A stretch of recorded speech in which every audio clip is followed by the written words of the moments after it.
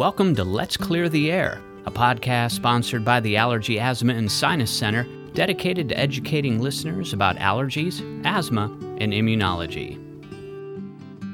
Hello everyone, we are back for another episode of Let's Clear the Air. Today I have Dr. Michael Springer here with me. Thank you so much for being here. Love to be here. I know we're all so excited to hear all about Dr. Springer, and let's just go ahead and start from the beginning. Why and when did you get started in medicine, Dr. Springer? Well, Kaylie, it started back with my granddad. He lived in Overholt, Louisiana, which is about 60 miles away from New Orleans, where I grew up. And he was a physician there, and he's a family practice doctor there. And actually started the hospital called Terrebonne General down in Overholt, Louisiana. And anyway, when I'd go visit him, you could tell he loved what he did, and you could tell when we went out to various places that the people that he knew and his patients were very, you could tell that they loved him like he loved them. And you could tell it was a very rewarding occupation that he was in. And he was a kind, caring, compassionate guy.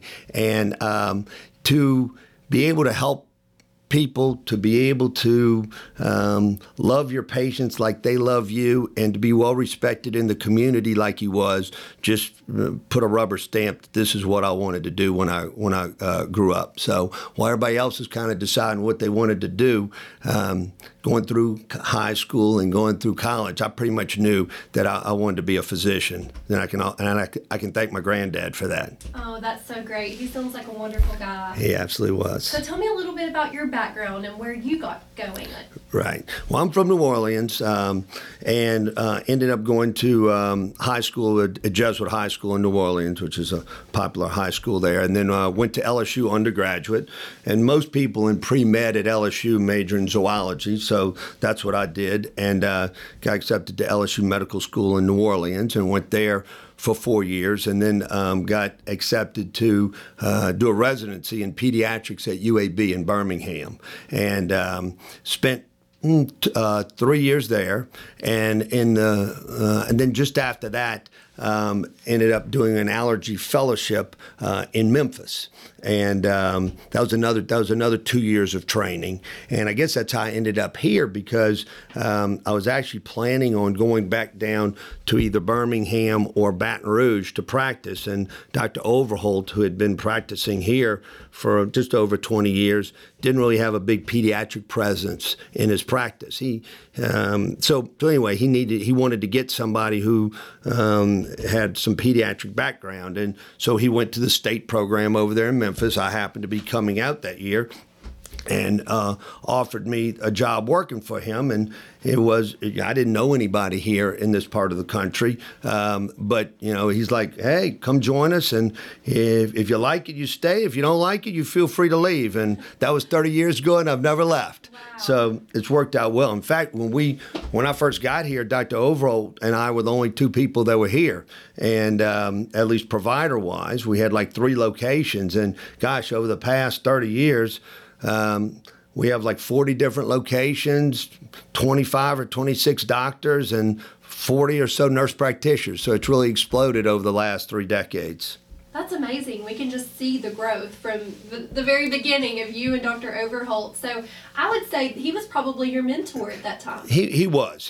Dr. Overholt has been a big influence in my life. When I first got here, I was a big hotshot guy coming out of fellowship, like I know everything, and you really don't know all the ins and outs and how to run a practice and so forth. And he was very helpful with that, and had a family growing up, and little young ones, and so he would take more than his share of the call to help with all that. And it's always good to have somebody in the office that you can bounce stuff off of if you're not exactly sure on what to do on certain things. And then as you grow older and meet more people in various areas who are experts in certain areas, then when you run across certain situations, you have people that you can turn to for guidance on the more complicated issues of our practice. So Yeah, he's been a great mentor. So between my granddad and Dr. Overholt, I was brought up well. That's amazing. So you've been here, there, and all over. I have. So I have to ask you, why allergy and why immunology? Well, when I was in my I guess it was my second year of my pediatric residency. I was planning on being a pediatrician, and after about a year of my pediatric residency, I kind of knew I wanted to specialize. And and I looked at various things like cardiology and hem-onc and pulmonology and various things. And one of my buddies, who's still a really good friend of mine today, in fact, he's president of the College of Allergy right now, said, dude, you ought to go check out Allergy. So I said, all right, I'll go check, because that wasn't one of our rotations back in our residency. So anyway, he says, it's a great field. And as I've checked into it more, it's like, we see a lot of people who have what I would call quality of life issues. Nothing that's life-threatening on certain areas of our patients. They're just constantly having nasal symptoms and sinus headaches and sinus infections and eye symptoms, and certain times of the year they're just absolutely miserable.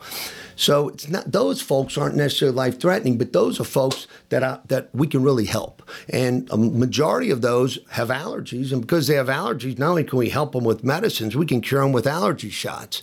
So to be able to make a big difference in those people's lives, it was attractive to me. And in addition to that, there's a lot of variation in our patients. We got a bunch of people with food allergies. We have people with fire ant stings. We have people with bee sting allergies that can be serious. We have,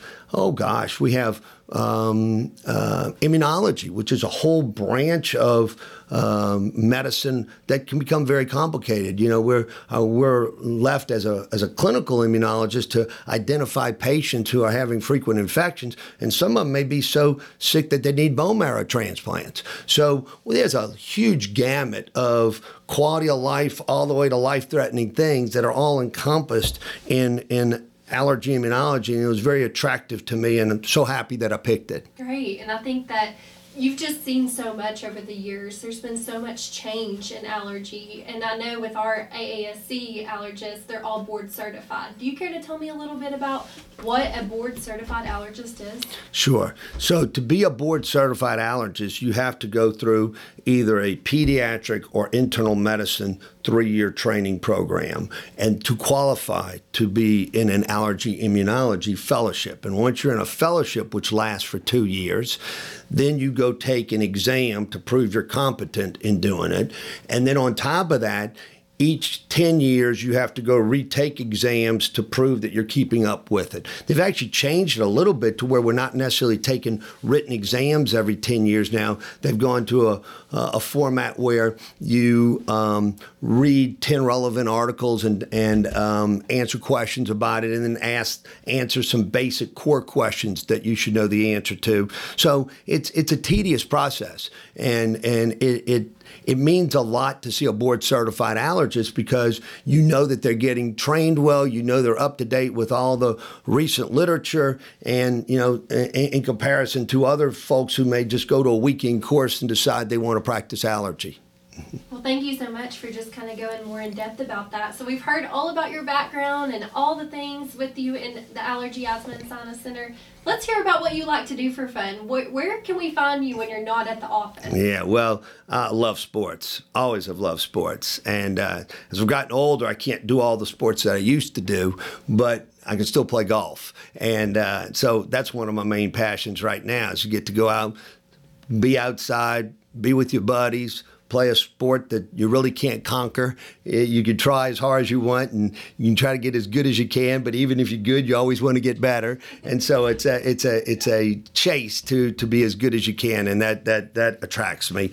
What other things I like to do? I love LSU sports. I grew up on LSU sports, go to just about every LSU football game over the last 30 years. I probably missed, less than 10 football games in the last 30 years. We go down there every week, and so some of my kids grew up on LSU football, and so they decided they wanted to go to school down there. So now I even have grandkids down there. That gives me even more reason to spend time down there. So besides golf and traveling to LSU sports, wife and I like to FaceTime the kids. Oh, Yes, grandkids, and we have 2 grandkids down in Baton Rouge. Love that. That's one of the things we look forward to every day, and we also like to take family trips together with the children and the grandchildren, and we tend to go to St. John, Virgin Islands, once a year, and it's a really good place. In fact, my wife loves it because they don't have a golf course on the island. So yeah, I don't have any distractions. I can just relax with the family.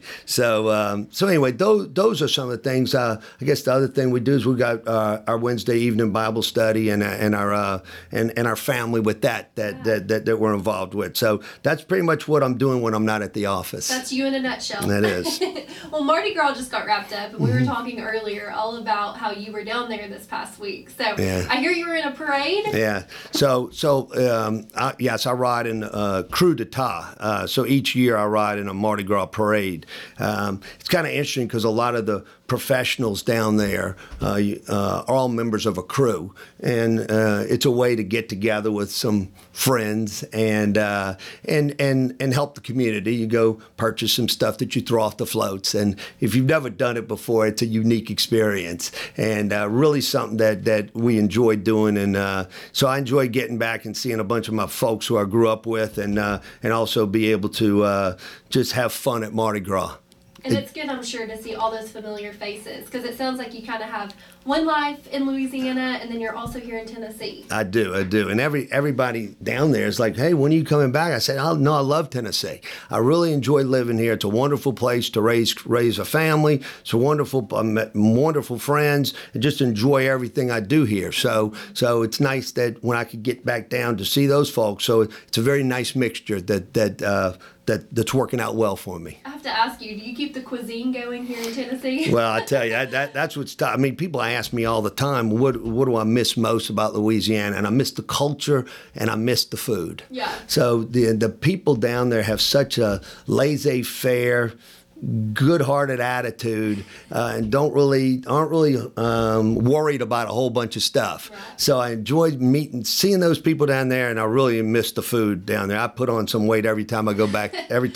Down there. Well, it's definitely some good food. I love some shrimp gumbo. Yes. Dr. Springer, thank you so much for being here today, and we've gotten to hear just exactly who you are. Right. So thank you so much. If you want to schedule an appointment with Dr. Springer, he is present in Farragut, Maryville, North Shore, and he also has a presence in Morristown and Emory Road, our Powell office. So you can go on allergyasc.com and go ahead and get your appointment scheduled. Thanks, Dr. Springer. Very good seeing you, Kaylie. Bye-bye. We hope you've enjoyed this episode of Let's Clear the Air. Please consider following this podcast, and remember, if you want helpful and accurate information about allergies and asthma, our allergy experts are here to clear the air.